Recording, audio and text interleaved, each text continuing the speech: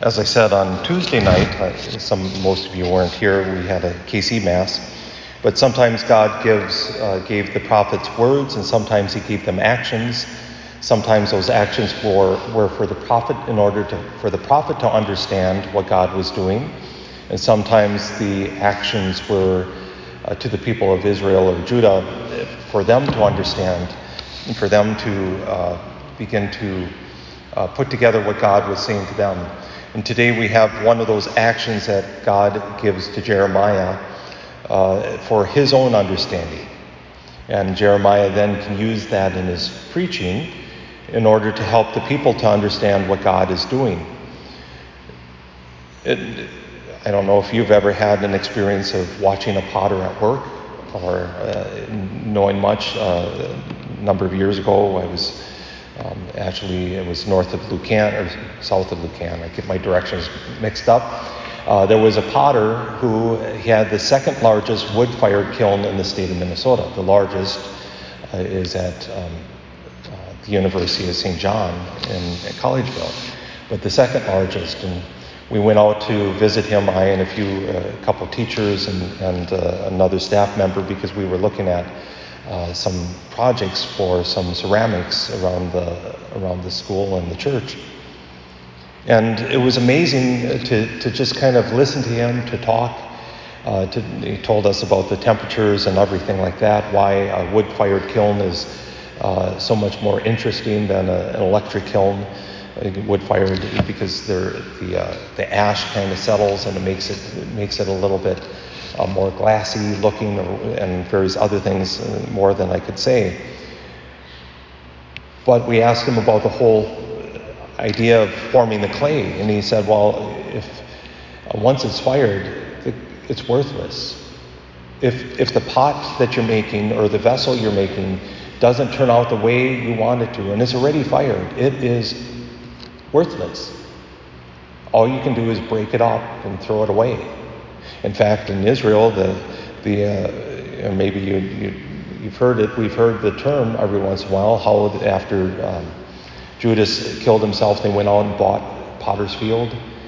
That's a reference to the scraps, the broken pots, the shards that are left behind. But before it's fired, before the pot is fired, you can reform it. So if it's sitting there, and because it had to sit there between when you put it on the turntable, whatever, I forget whatever that is, whatever it's called, it doesn't matter.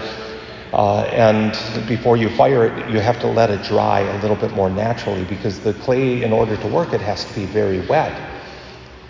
But if it starts to sag while it's sitting there, you just put it in water, and then you reform it, and you reform it, and you reform it. Jeremiah was told by God, shown by God, that God wants to constantly reform his people, that we're not done yet. And when are we done? Well, that's in our death. But we are, as individuals, are not done yet, nor are we done as a nation or a people of God. The God is constantly, he has his hands on us. He's constantly forming us. If it seems a little painful at times, well, yeah, it is.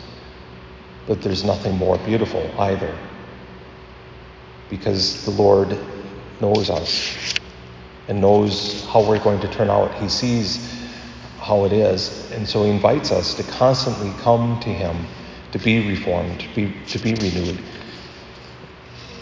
A few years ago, when we were marking the 500th anniversary of the Protestant Reformation and Revolt, is what some would call it. We had a prayer service at the church where I was at the time. One of the people that wrote this prayer service that was used actually by Pope Francis as they commemorated that anniversary as well, happened to be there with Pope Francis and various other things, but the reading they had was about the need for reformation, the need for pruning. It was the vine and the branches. And I shared that. I was asked to preach on that particular passage, and the person came up to me afterward and said, I've never heard a Catholic talk about Reformation. Well, isn't that what we're about, though? We're not about reforming the church in our image, but rather letting the faith form us, letting God form us. This day, let's let God form us.